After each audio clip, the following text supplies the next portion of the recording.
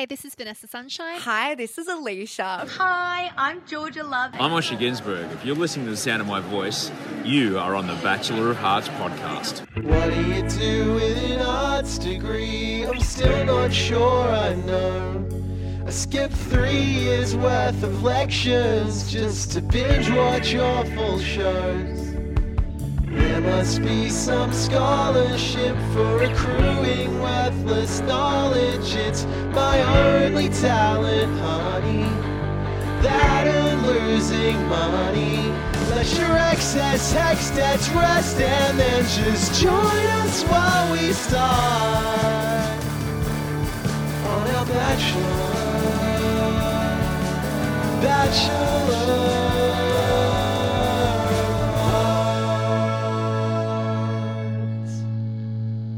Hello and welcome back to the Bachelor of Hearts podcast, the Bachelor Nation podcast that asks the question, when did this show become The Voice? I swear, for like 2.5 episodes, I was watching The Bachelor. I'm so confused. My name is Max Quinn. Joining me, my co-captain, my co-conspirator, as always, Xavier Rebetsky-Noonan. Xavier, hi.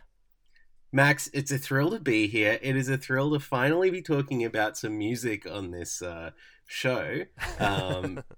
It is right at the end of the episode, though, and there is a bunch of unrelated, messy reality TV drama to get through beforehand. Yeah, there's a lot to get through, and Xavier, it's a thrill to be talking to you for the second time introducing this podcast. Yeah, listeners, we had a little bit of difficulty. The audio might sound just a little bit different to you. It's a bit different. Not worse, not bad, just a bit different, you know. Just different, Very you know? charitable. It's just like kind of like the show became completely different about halfway through this episode. Yeah, it's like a new flavor that you guys get to enjoy as well as the normal sounding episodes. So yeah, just wanted to jump in and say apologies for any weird audio that you might encounter during this episode, but I am so excited because joining us for the very first time here on the Bachelor of Hearts podcast, you know her from Spicks and Specs, Triple J, Double J, Eurovision, Bang On, I'm a Celebrity, Get Me Out of Here. Max, we know. We know you're a celebrity. You don't need to say that while you're introducing Miff. Oh, she is a national treasure. She is my broadcasting hero. Miff Warhurst is here. It's so great to be here and so great that I get to see this TV show that I didn't even know existed until you brought my attention to it, and I am completely and utterly addicted. Isn't it? Just trash-tastic.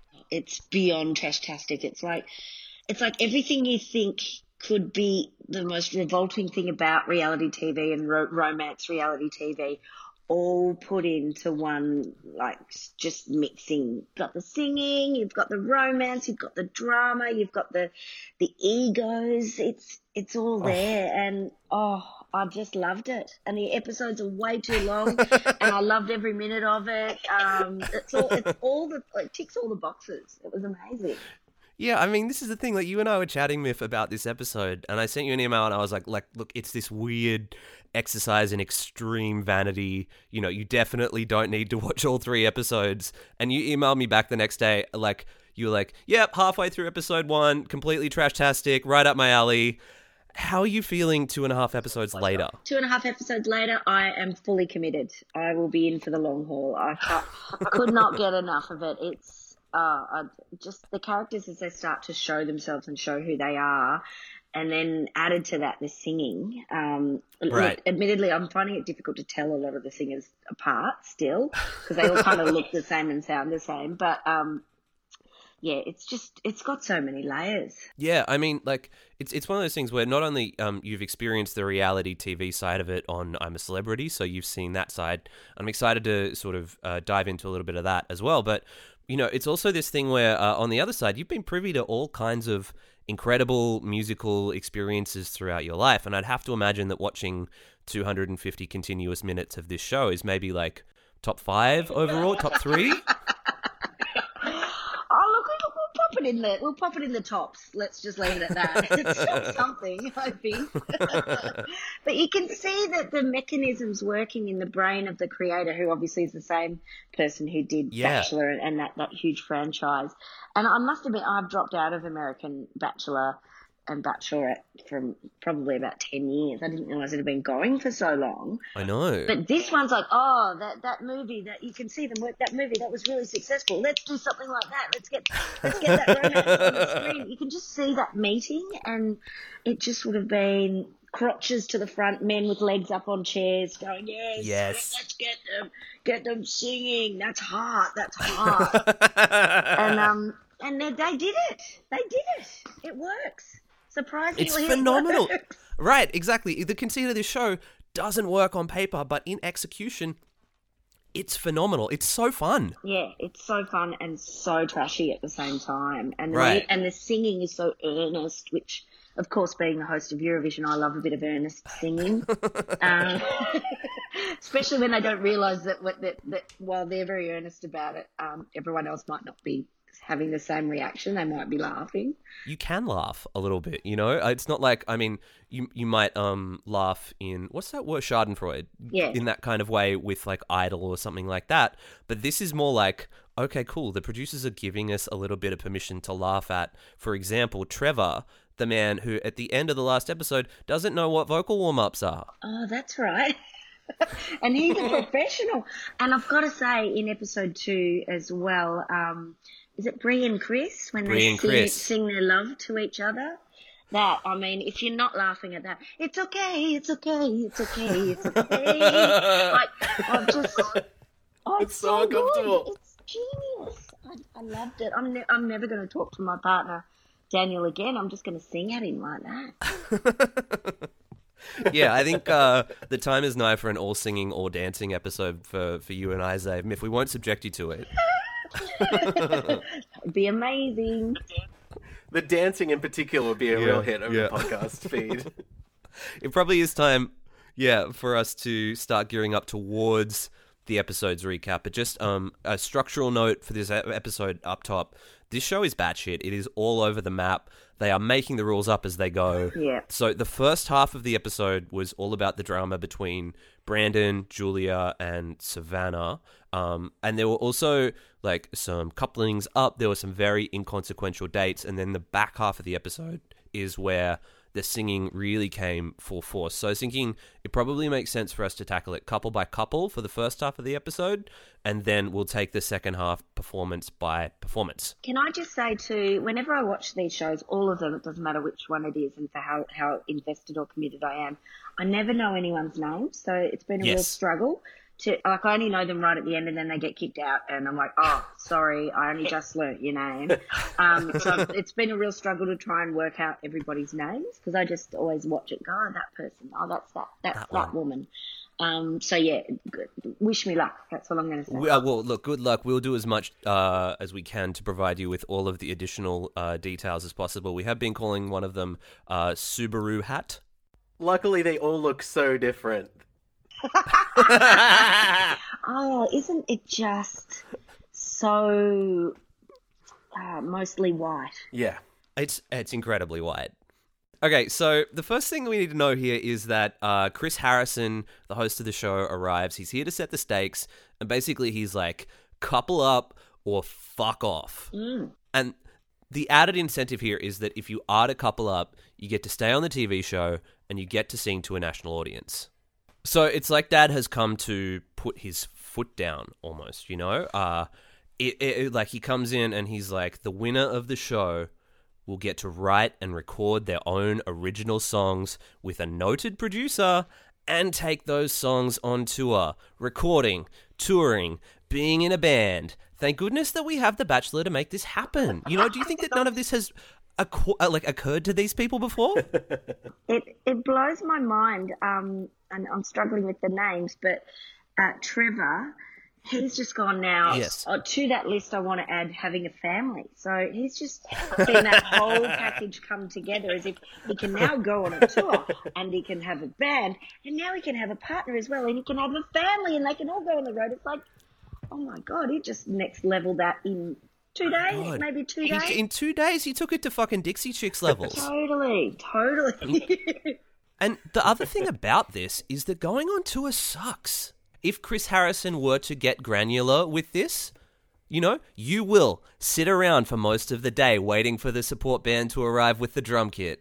You will bicker with your dear friends about everything from food to finance and secretly blame each other for the state of ruin that you are all in. You will accidentally book the wrong accommodation and have to sleep on the floor of a McDonald's. It's not a great road test for a new romance No. after, knowing people for a couple of weeks. All I can say to that is, it's okay. Because I feel it too. So, given that they're here with the not-so-secret agenda of pursuing their singing careers, it would make absolutely no sense for anyone to leave this show now, right? Chris Harrison's like, I want to see couples that are committed to each other. Yep. And then there's this man called Gabe, who... Actually, let's just start here by recapping everything that we know about Gabe, because there's so much to say. Are you sure we have time? I mean, his name's Gabe. 2 arms, 2 legs. His name's Gabe. We got there. He's been on the show for 3 episodes. He's not said boo, but all of a sudden he's like, I need to be with Savannah, who is separately already one side of a love square with Brandon, Julia, and poor Sheridan. And so Gabe, the quiet, silent man, comes to Savannah, who is the yoga teacher who is in the love square with Brandon, Julia, and Sheridan. And she's like, no thanks, who are you? And Gabe decides at this time to leave the mansion and not sing on TV, which means that the woman that he is coupled up with, who is called Ruby, she has pink hair, she has to leave the show too. And given they're all there to be famous in the first place, Right. surely you'd just fake a romance, wouldn't you? I mean, that's the whole point. 100%. There's lots of couples who are doing that. What on earth even gave him the notion that you go on a show like this to have real love? That's not what we're here for. Right. I think that maybe now is the time for us to start burning through some of the other non-essential couples here as well. There's so much to get into with Brandon, Julia, Savannah, Sheridan, the love square. By the way, the nerve of Gabe trying to make it into a love pentagon. Oh, yes. He's like, this polygon could have one more side. Let's take this thing to 3 dimensions. Let's start with Brie and Chris. They are the couple who were okay. They were the couple who, every rose petal was screaming out their name. Yep. They're obviously going to be a couple. They will walk around forever with their hands in each other's back pockets, couple dressing to the nines. They're going to be insufferable. We will pick back up with them for their performance later in this episode. I don't think anything more needs to be said about them.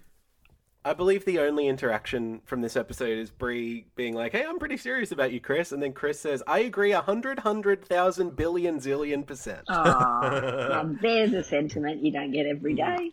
That's what you're looking for. Yeah. At the end of this, I imagine that he'll get down on one knee and she'll be like, yes, 100 billion zillion thousand times yes. It's like he's written it. So there's also Jamie and Trevor. Just hypothetical situation here. If you had to choose to spend your entire COVID-19 quarantine with either Jamie or Trevor, who would you go with? Miff, I'll start with you. Oh, gosh. Look, it'd have to be Jamie because, she's at least got some sort of personality. This is the thing. I still don't know who Trevor is other than a cheater. Right. Trevor's a cheater. Like, he kind of sucks as well. Like, Jamie, you would get all of the made-for-reality TV drama. But with Trevor, it's like, we have seen this man sing more than any other performer on this show by this point. And the absolute madness of that is that he is just not a good performer. I haven't seen him on American Idol. I had no idea. I'm completely out of that loop. So I've only had the 2 performances of his so far. Okay. And, not moved at all, to be harsh. I just don't know that anyone wants to listen to Trevor's Heart. No. Or what was the line about the lips that they did when they were busking? That was disgusting. Oh, yeah, that was awful. Yeah. you're going to spend a prolonged period of time with one of them in isolation, like, you could forget that Trevor's there. You know, he'd be available when you needed him, but you'd get a lot of private time, sort of explore the space on your own, that kind of thing. I feel like Trevor is the guy at the party with an acoustic guitar singing a Jack Johnson cover. Oh, God, yes. In a village full of people who are the guy at the party with the acoustic guitar playing Jack Johnson songs, he is the village idiot. Whatever. So the stakes for Trevor and Jamie are: Jamie is a singer who is afraid of singing, and Trevor is an irrational confidence guy who can't sing harmonies. Will they be able to make it work? Oh, look, I'd say they're going to win the show. I've already pegged them as winners. Yeah, they're kind of boring enough to make it through without being terribly offensive, but they have a little bit of drama. There's a little bit of intrigue there. Can she forgive him? Yeah, can she get over her anxiety? Like, you know, you can see the storyboards writing themselves. They're in the final. They're final three. I'm picking it. Rudy and Matt are here. So, Rudy is the woman who is does all of these faces and noises. I'm just going to impersonate one for you right now. She goes, "Blah." She's that girl. I love her. She's amazing. Yes, some of that too. And Matt's the man with the mullet. Oh, so Matt's got the large arms and the mullet where it duck feathers. They're good. They seem like a good team. And she's good because she said, self-expressed, that she's a lot. And I love that on a reality show. That self-awareness. Yeah, you need, but you always need that one too. Out of everybody, she strikes me as the person who actually is self-aware. Yes, absolutely. And she can sing too. She's a great singer. Absolutely, yeah. Their performance is good. Yeah. They have no storyline for the first half of the episode. I think we should park them here, come back to them. There's also Natasha and Ryan, who we saw hooking up out of desperation in the last episode. He's the guy who wants to be John Mayer so badly, and she is the woman with the longest hair in...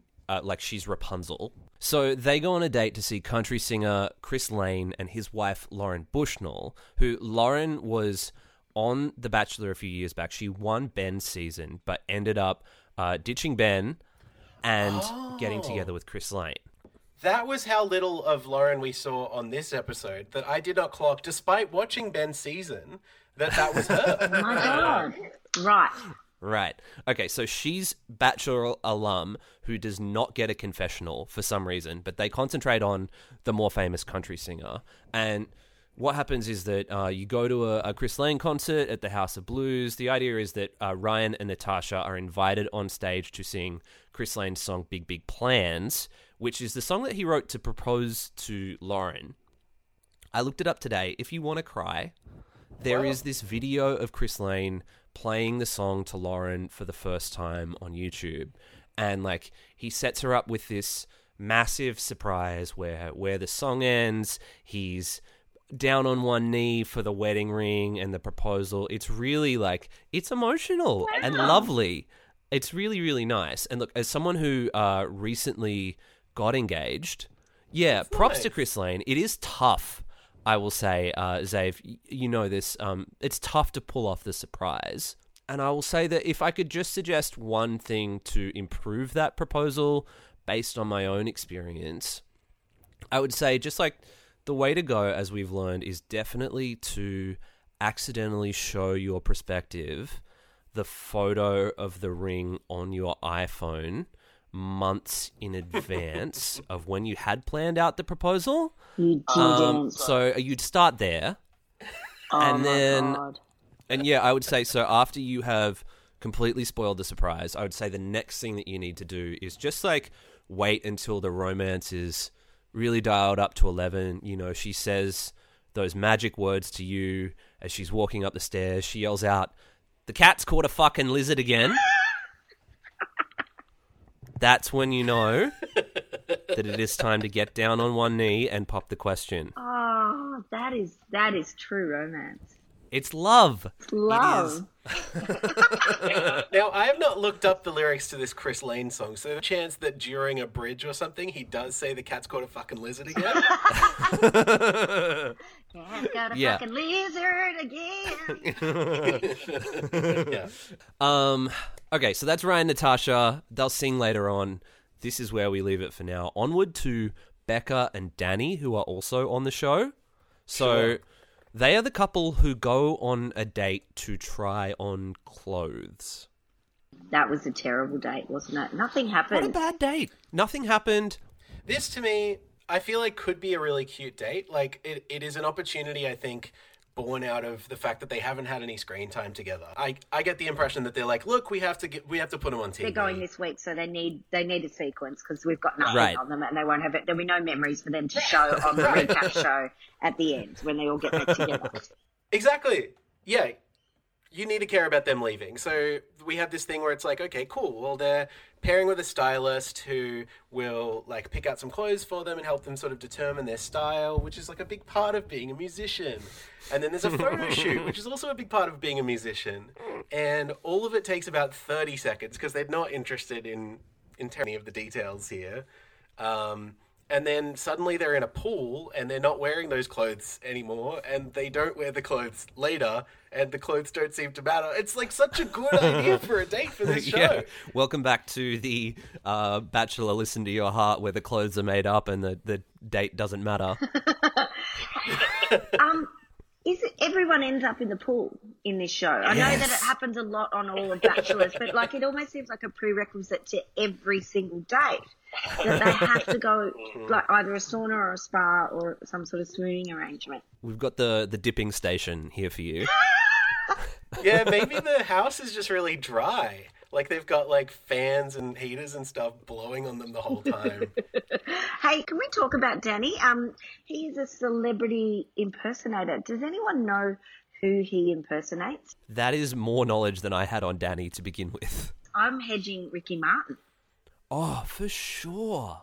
Like, that's, I mean, for that not even to be squeezed into the end of one episode, for him not to come out and, like, what if it's Kermit, is my other thought. Give him a 10-second tag. Yeah. Why do birds suddenly appear? So Becca and Danny have been together since episode 1, and the thing that we learn from this episode is that Becca does not like Danny very much. As we said, they do end up in the hot tub, as all good Batchy dates do, and then you can feel the romance bubbling as Danny leans in for a kiss, and then what happens is Becca audibly groans and throws her head right back, like she's holding in a little baby vom. She does. She's like... There's a lot of rejection on this show, and I must say everyone takes it very well. Everyone except for this one person who we're about to discuss. Her name's Julia. Everyone else has really handled their rejection very well. No one has really melted down. The one thing that occurs to me about this show that I kind of can't keep coming back to is, as with Bachelor in Paradise, this thing is made to seem like it's over the course of several weeks, but in actual fact, like I think they've been there for about 3 or 4 days at this point.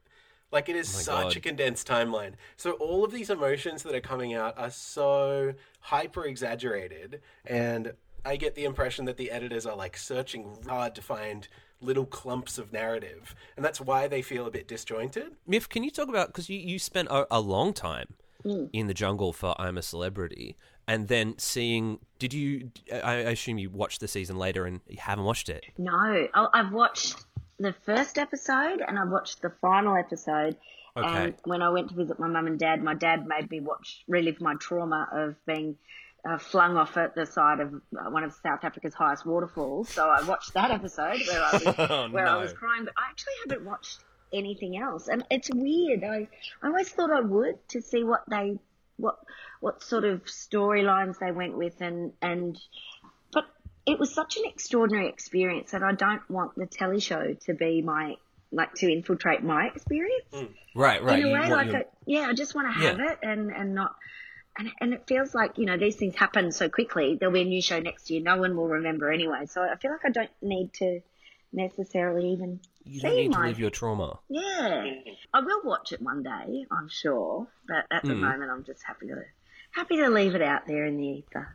Well, that's kind of lovely, and it's not the experience, I think, of any of the people who will be participating in this show. They'll be watching, don't you worry. They are plugged in. So we're now caught up with our non-essential couples, which leaves only the love square between Brandon, Savannah, Julia, Sheridan. It plays out like this. So Brandon is the hot army man from Kentucky. He has been feeling it out with both Savannah and Julia, and for whatever reason, they're both into the thing where he has like the tiny golden tuft of hair that sits atop his head. So Savannah does not know the extent to which Brandon has been pursuant of Julia. That's a complex sentence. It's very strange. But Julia now wants what she can't have, which is Brandon. So that's the triangle.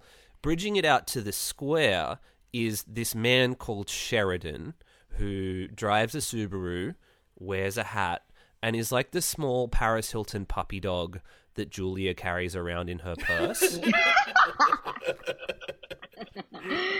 And it's just so sad because he keeps saying, everything is in the future. If we do this, things will change. It's just that classic. It'll get better if we do this. I'm sure our relationship will fall in love if we do this. And you just know that none of this is ever going to happen with her. And I think also Julia is really kind of stringing along. Totally.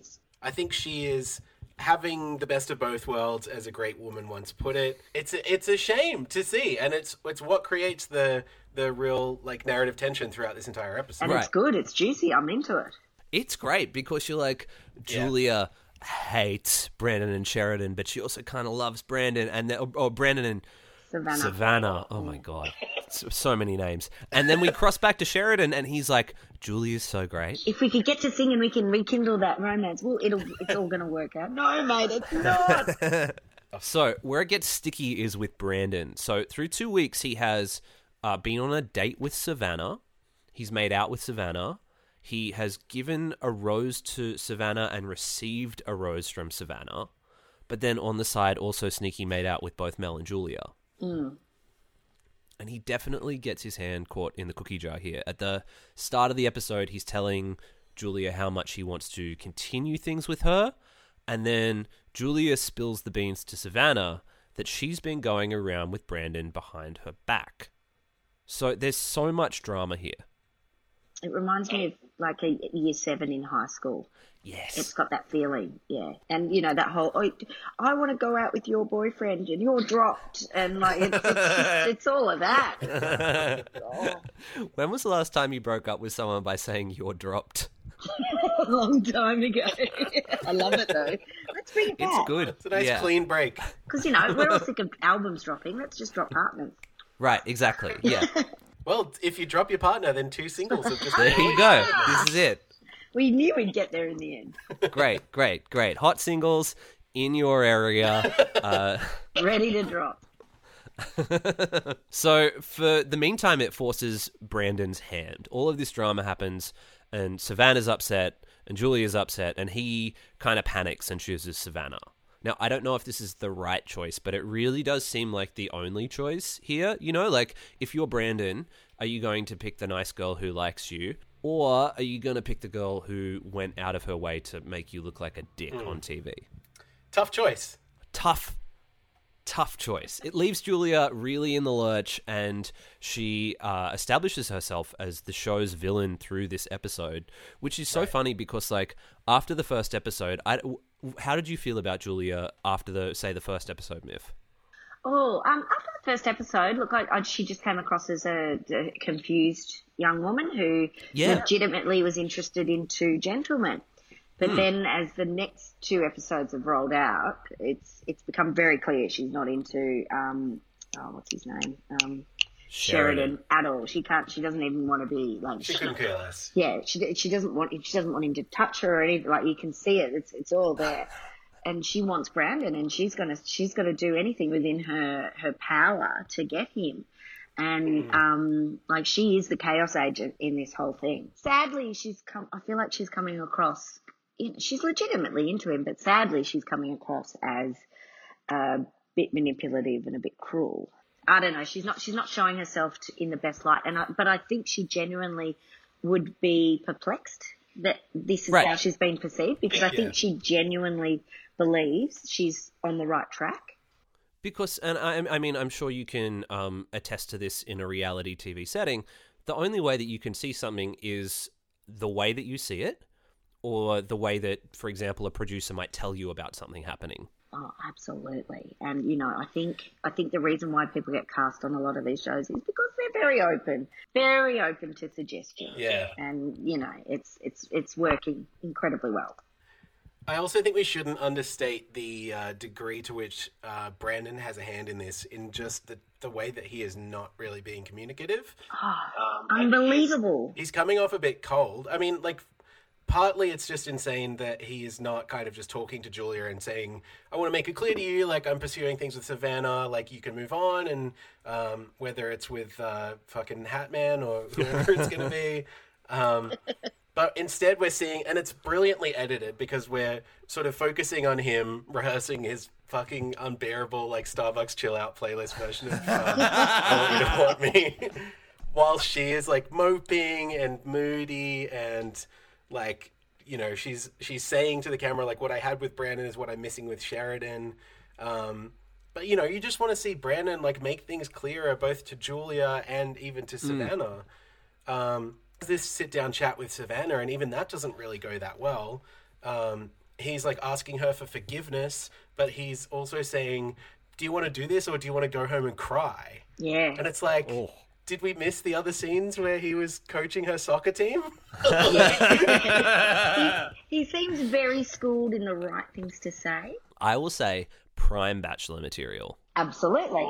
Like, make him the Bachelor next year. He knows exactly the right thing to say to every woman. But you're absolutely right, Miff, in that it is a huge red flag, because the only way that you learn the right thing to say is having said the wrong thing a fucking ton of times. Absolutely. So, yeah, I think my key takeaway from this episode is Julia's got some stuff going on. Mm-hmm. She makes Savannah the enemy. It's wild to me. Yeah, Savannah's done nothing wrong in any of Savannah's this. done nothing wrong. And as a woman, I hate even criticising other women on screen in that sense. Oh, she's the bitchy one or whatever. So that's why I'm calling her the agent of chaos. But I think, you know, she's actually legitimately confused about what is going on, and she's convinced herself, or someone's convinced her, that Savannah is somehow the root of the problem, which is really, really sad, because we all know it's emanating from Brandon. It boils down to what she's being told and what she's not being told. And it's that classic trope where women are pitted against other women, as opposed to in an affair situation or anything like that. It's always the other woman who gets in trouble, as the bloke goes, sorry. Forgive me, yes. Yeah, actually, no, he's the one who's responsible for his behaviour. The other woman doesn't even know you, generally, in that situation. Right. So, you know, it's not... You just wish you could shake them and say, please don't buy into this trope. Please. Which is exactly what you see next, because the next thing that happens is the quote-unquote confrontation, but instead of Brandon being involved, it's a confrontation between Julia and Savannah, which really doesn't need to happen, I don't think. But, you know, Savannah kind of just makes it clear, and she says, me and Brandon are locked in, and Julia is saying, you know, my problem is with your PDA being turned up to 100, and, like, I guess I can understand the frustration, but it's like, it's not her problem. No. It's not Savannah's fault by any stretch of the imagination. So we're up to speed with the couples now. And now it's a matter of which couple did the best singing and being in love performatively in front of the celebrity judges. Difficult to do at the best of times. Being in love and sing. And, you know, they've really put them in the deep end here. So hard. Like, I feel like the only time that you get to see it is drunk karaoke. So I want to talk just a tiny bit about, like, I think one of the important things that this show has to offer is that you get to see them a little bit in this episode in an actual working environment and working on their performances and rehearsing and trying to workshop these things together, which is, like, probably the realest kind of snapshot that you actually get of their relationships, I think. And, you know, it's a little bit frustrating because you can see that the house band have kind of already learned the songs and the arrangements are kind of decided ahead of time. But I guess, what we learn from that is that it's about how they embrace the style of these songs and how they embody the vibe of the new arrangements. And actually, it's mostly about how much they look at one another. That's the only thing that matters in the performance. Yeah. So the judges grade the performances on a scale of 1 to 2 eyeballs. Right. Yeah, it is. Love Connection is just a fancy way to say eye contact. I didn't buy it. Right. Everything about this setup is designed to introduce producer intervention. Yeah. Totally. Everything. What say does Jason Mraz have in the actual outcome of this show? I don't know. He offers some real wisdom, though. He does, and he gives good face as well, although I could never quite tell if he hated it or he loved it. It was like, I was really confused by all of their faces. And the thing is with Jason Mraz, he is expressively confused at the best of times. Yeah, I've heard songs by Jason Mraz that aren't I'm Yours, of course. Yeah. Tons of them. We all know so much about this man. And this is kind of the thing where it's like, you've got these two legitimate superstars, people who are known names in the music industry, and then you've also got JoJo and Jordan. Who? Seriously, I didn't know who they were. So they coupled up in a season of The Bachelorette in 2017. JoJo's claim to fame is that she got dumped in the episode, the big episode the season prior. And then the person that she picked, Jordan, is the brother of a famous football player who dated Olivia Munn for a while. Oh, okay. So they're royalty. They are pretty much, yeah. You saw Princess Charlotte's portrait yesterday. JoJo and Jordan are next. Right on. Oh, that's good to know. That's good. I mean, they seem like fun. Yeah. I enjoyed their season. I checked back in on, particularly on JoJo, just to kind of see what she's been up to in the last few years, because she was on Bachelorette and then, God knows what. And I saw that she and Jordan will soon be hosting a new series where ripped couples compete against each other to win the title, quote, fittest couple and a $100,000 cash prize. The show is set to premiere October 15th. I watched a trailer for it. It includes a lot of very scary-looking people yelling at each other. And it also introduced me to the term swole mates. What does that mean? What does that mean? What does that mean? Okay, so let me try and put two and two together here. If you have a lot of gains, if you're a muscular kind of couple, you are swole. And if you're in love, oh my God, would watch. Would watch, absolutely. See you back here in October. Totally, right? The performances are being held on a stage inside the mansion. It's a gig in a house, and it's on TV, and it's a gig, right? And as someone who helped make one of those shows for the ABC a few years ago, I gotta say I have my eye out for some stuff here. I know you have worked on so much performance TV over the years. What are you looking out for? How do you know when it's all going right in a situation like this? When the crowd don't look like you've hired them, yes. that often works pretty well. And I'd say they got it mostly right there. Although I think they just went for the one demographic, which was women of a certain age, and that was it. They could have broadened that one out a little bit. But sure. I thought as a music television production, I thought it looked really good. I was looking to see if the crowd was noticeably, visibly different from the crowds that they have at the live Bachelor tapings normally. Oh, yeah. Like when they will gather around and watch clip shows and that kind of thing. I did not sense a real difference in those two crowd types. But I don't know. I mean, it's the same audience, really. Yeah, and it's the same mailing list they probably put out. Anyone want to come up to this thing? Yeah.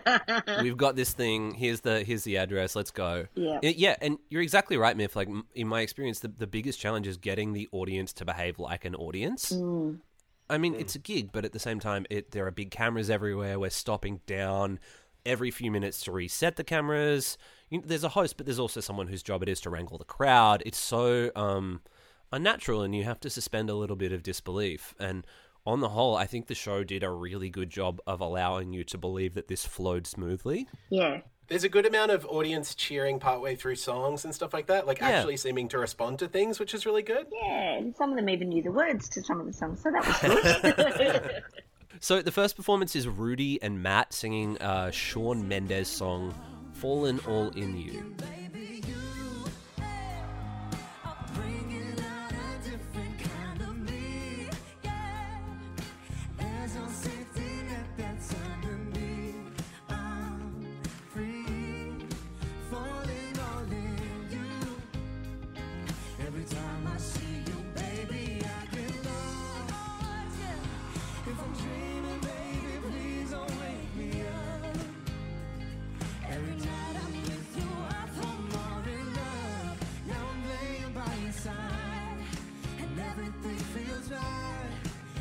You came along, I'm thinking, baby, you are bringing out a different kind of me. Yeah. There's no safety net that's underneath. I'm free, falling on you. The thing that occurred to me out of all of this is that Rudy can really sing, and then Matt is also good. Yeah, I liked it. They were nice. It was good. It was like they looked happy. But as the judges said, they looked like mates. But that's fine. I'm just happy with the singing at this point. The love part is a bit. It's got to be over-egged, doesn't it? If anyone actually shows that they're really in love, it's 3 days in on a reality TV show. That's got to be overdone. So I was happy with that performance. I thought that was real. I thought that was legit. I think Rudy's at an advantage because she's holding a microphone and Matt is kind of standing there strumming an acoustic guitar. He's kind of held back a little bit by it. But yeah, like they acquit themselves pretty well. Yeah. I mean, and Jason Mraz, I think, proved a really good judge for this show in that sense. Like he was like, Rudy, you're amazing. Matt, you did a good job holding it down. Like that's exactly what happened. It was really good. Sure. Do you think that all of the men suffered from that in this? Yeah, it was weird. It was like they all played instruments. All the men played instruments. And it was very much that kind of traditional hetero approach. I mean, the only time that we've heard two women together singing on a song was when they covered the Amy Winehouse song last episode, right? Yeah. You're exactly right. And I think both of those women have gone home now. No, Rudy's still here. Rudy's still here. And she was good. Kesha's advice for this was for them to push it to a 12. Which is one more than taking it to 11, if you're wondering about the music industry jargon. Fuck, I love that so much, because the whole joke in Spinal Tap is this one goes to 11. What if it was one more, says Kesha? But her nails, did you see that? The chains going from between the nails. Weird? I loved it. What a novel idea to be like, they're your fingers, but they're constrained to a certain diameter. And also jewelry. What if your hands were less useful? Yes. Brie and Chris are next. They sing the song Beyond by Leon Bridges. She lights me up like gold on my arm. I wanna take it slow, but it's so hard. I love to see your face in daylight. It's more than just our bodies and She's really tempting me on. Do you think I'm being foolish if I don't rush in? Scared to death that she might be it, that the love is real, that you might fit. It might just be my everything. This is a popular wedding song I've learned this week. I didn't know that. And Chris can sing. Was my other big thing with this. He's great. They're both great. They're both legitimately, authentic, and it's kind of sweet. This is one of the better song choices, in my opinion. I think it's a single vocal part. Obviously, it's one singer, but the way that they split it up between the two of them leads to some really nice moments. And they're holding hands and dancing with each other while they're singing. And I think you can even the band are enjoying this one more. Definitely, the judges end up pinging Brie for not looking at Chris enough, whereas Chris looked at Brie the whole time. Right. So, Joe, I've got the quotes from here, because this is maybe the most insane part of the episode for me. Jojo tells Chris, "You did not take your eyes off her, and it was the most beautiful, genuine thing that I have ever seen." And then Jason Mraz gives the most questionable, weirdest advice that I can imagine anyone giving a performer, which is, my comment to you is that it seems like you also wanted to entertain the audience. And so I couldn't really figure out where you were. Were you in love with us, or were you in love with them? Or with him? How dare you? That's the point of the show. Entertain this audience that we brought in. Well, given you like probably the last 20 years of your life you've been singing, entertaining an audience, it's a bit of a difficult habit to shake, I would imagine. Danny and Becca are next. They sing Hey Ho by the Lumineers, which at least it wasn't Home by Edward Sharpe and the Magnetic Zeros. I've been trying to do it right. I've been living a lonely life. I've been sleeping here instead. I've been sleeping in my bed. Sleeping in my bed. So show me family and all the blood that I will bleed. I don't know where I belong. I don't know where I went wrong, but I can write a song. I belong with you, you belong with me, you're my sweetheart. I belong with you, you belong with me, you're my sweetheart. Yeah, this was not very memorable if I can remember correctly. So this is the one where Danny really tries to ham it up for the audience. He dials the romance up to 12, following Kesha's advice. And Becca just does not want any part of it. The performance itself, I thought, was really saccharine. It's like we talked about Kermit before. This was the Muppet Show, you know? Or, as Rudy described it, hardcore friend zone. Oh, ouch. And he went in for the kiss at the end, remember? And she just turned her face Yeah, away. not interested. Right. And, like, I think, like, so Jojo on the show, as well as my fiance Danny, and I feel like everyone watching around the world was like, at the exact time that she did that.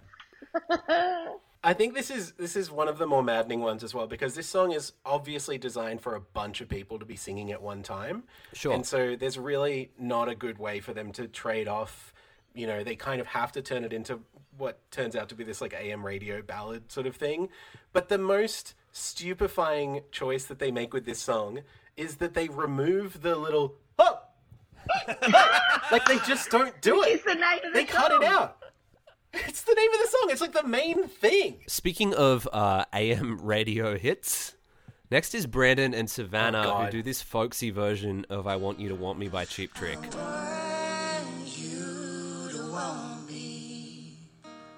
I need you to need me.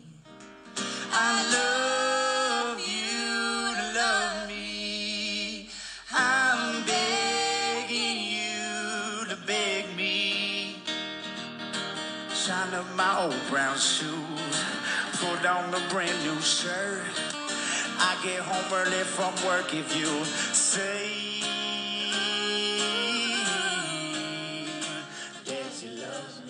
Xavier, I feel like you have some huge problems with this. I mean, this is the one that I think rubbed me the wrong way the most. I want to give them credit for, like, they're maybe the only couple, or maybe one of two couples that actually kind of do something substantial with the source material, but, like, it doesn't connect for me at all. They're kind of trying a bit too hard, and it's this, like, country pop acoustic guitar thing. And you can also tell that it's not going well because the episode interrupts their performance with this, like, low sort of dissonant hum, which then segues into Julia talking shit about Savannah, as is her wont and as she's been doing throughout most of the episode.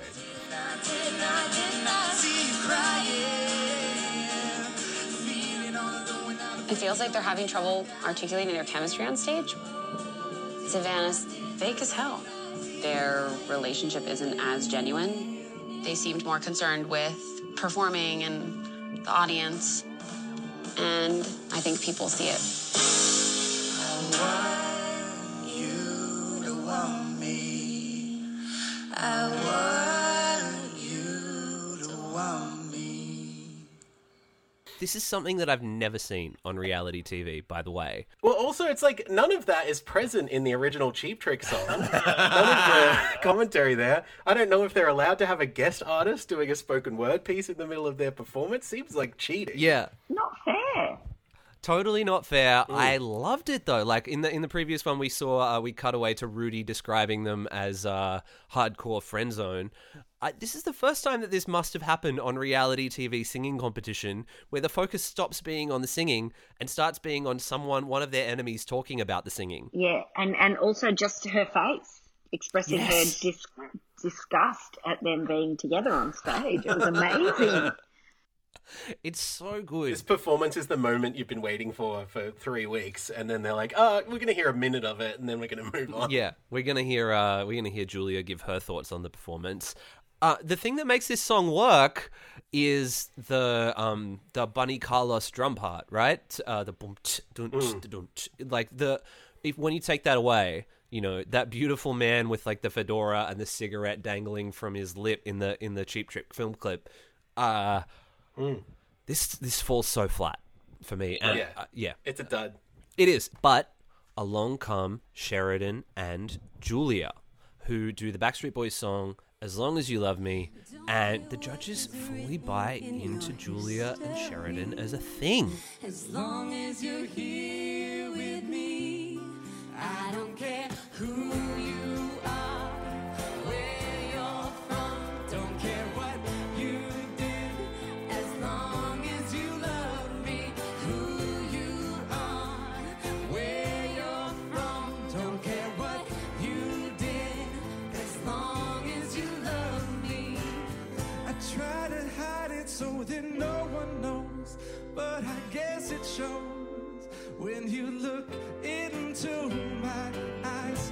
What you did and where you're coming from, I don't care. As long as you love. And Julia's been talking about the insincerity of the public displays of affection that have been going on between Brandon and Savannah, and yet here she is rolling out the emotion in the most over-the-top way. It's amazing. Like she deserves an Oscar for that performance. Isn't it strange? So, the judges say that it is because of how enamored that they are with each other. Kesha accuses Sheridan of having love in his eyeballs. And then we hear this confessional where Sheridan says, "I think everybody could see what we have up there." And we smash cut to Julia just gloating about how much pain Savannah must be in to see her succeeding. No. It's the sort of thing where, like, I just don't think Savannah is thinking about Julia anywhere near as much as Julia is thinking about Savannah. There's also JoJo telling Sheridan, "I feel like your eyes were locked in on her." It's like, yes, we get it. The eye contact is a big deal.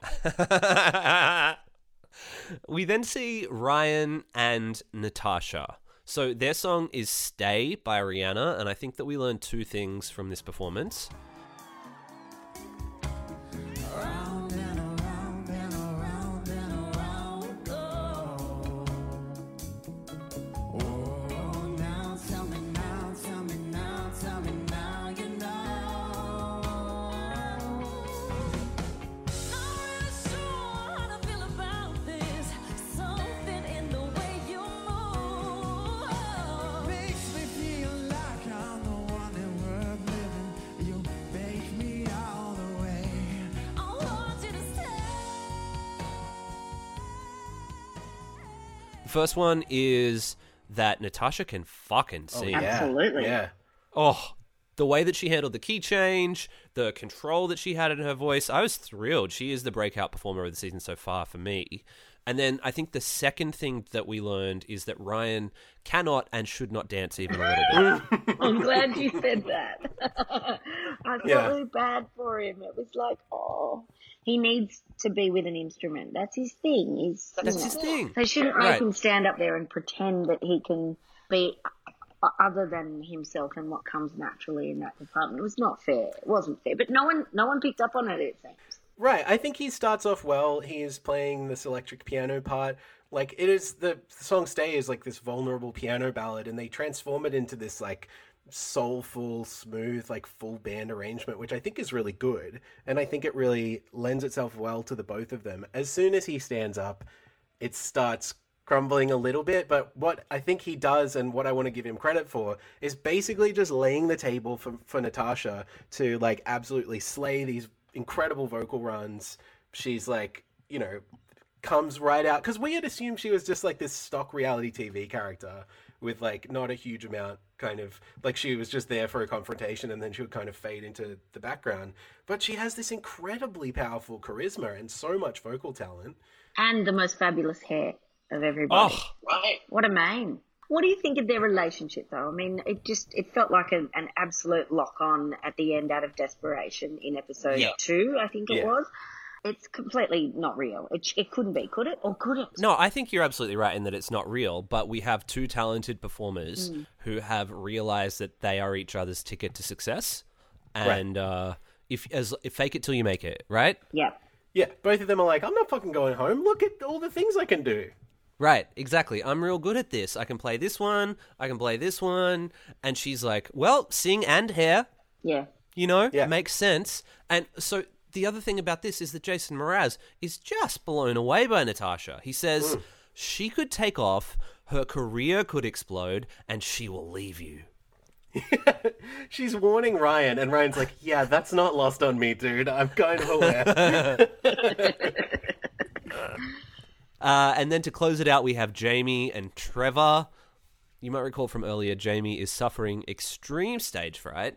Now, I feel for her, but also she's an absolute nutterbutter for coming on a singing show and being scared of singing. You know, like they're singing the, again, Maren Morris must just have some sort of in with this show. They're singing her song, I Could Use a Love Song.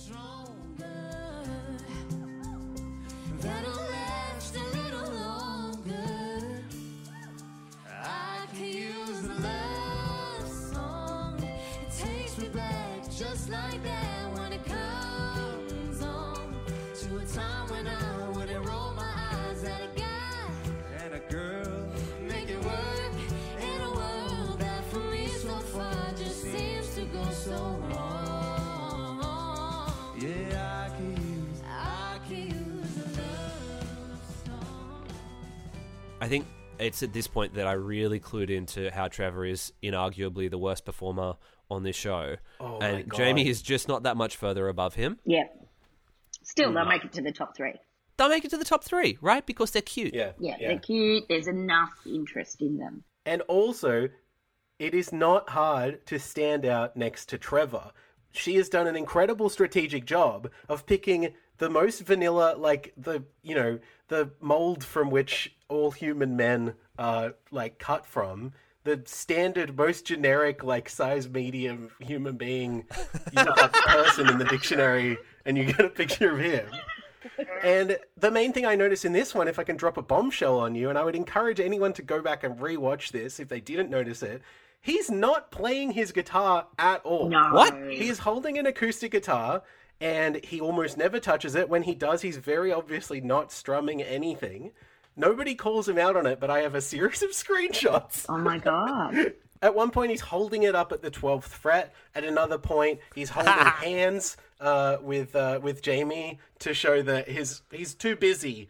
Too busy being in love and too busy having an incredibly powerful connection to be a musician. And isn't that what all this show is really about? Sure is. Wow. Jamie loves it when it's over. She flops on the ground.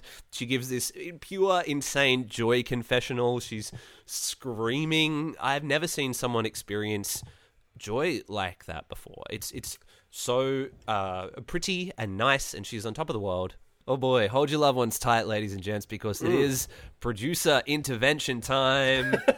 We go to a rose ceremony, and this is the weirdest shit that I've ever seen. So the host hands out the roses to the couples based on what the producers have decided, basically.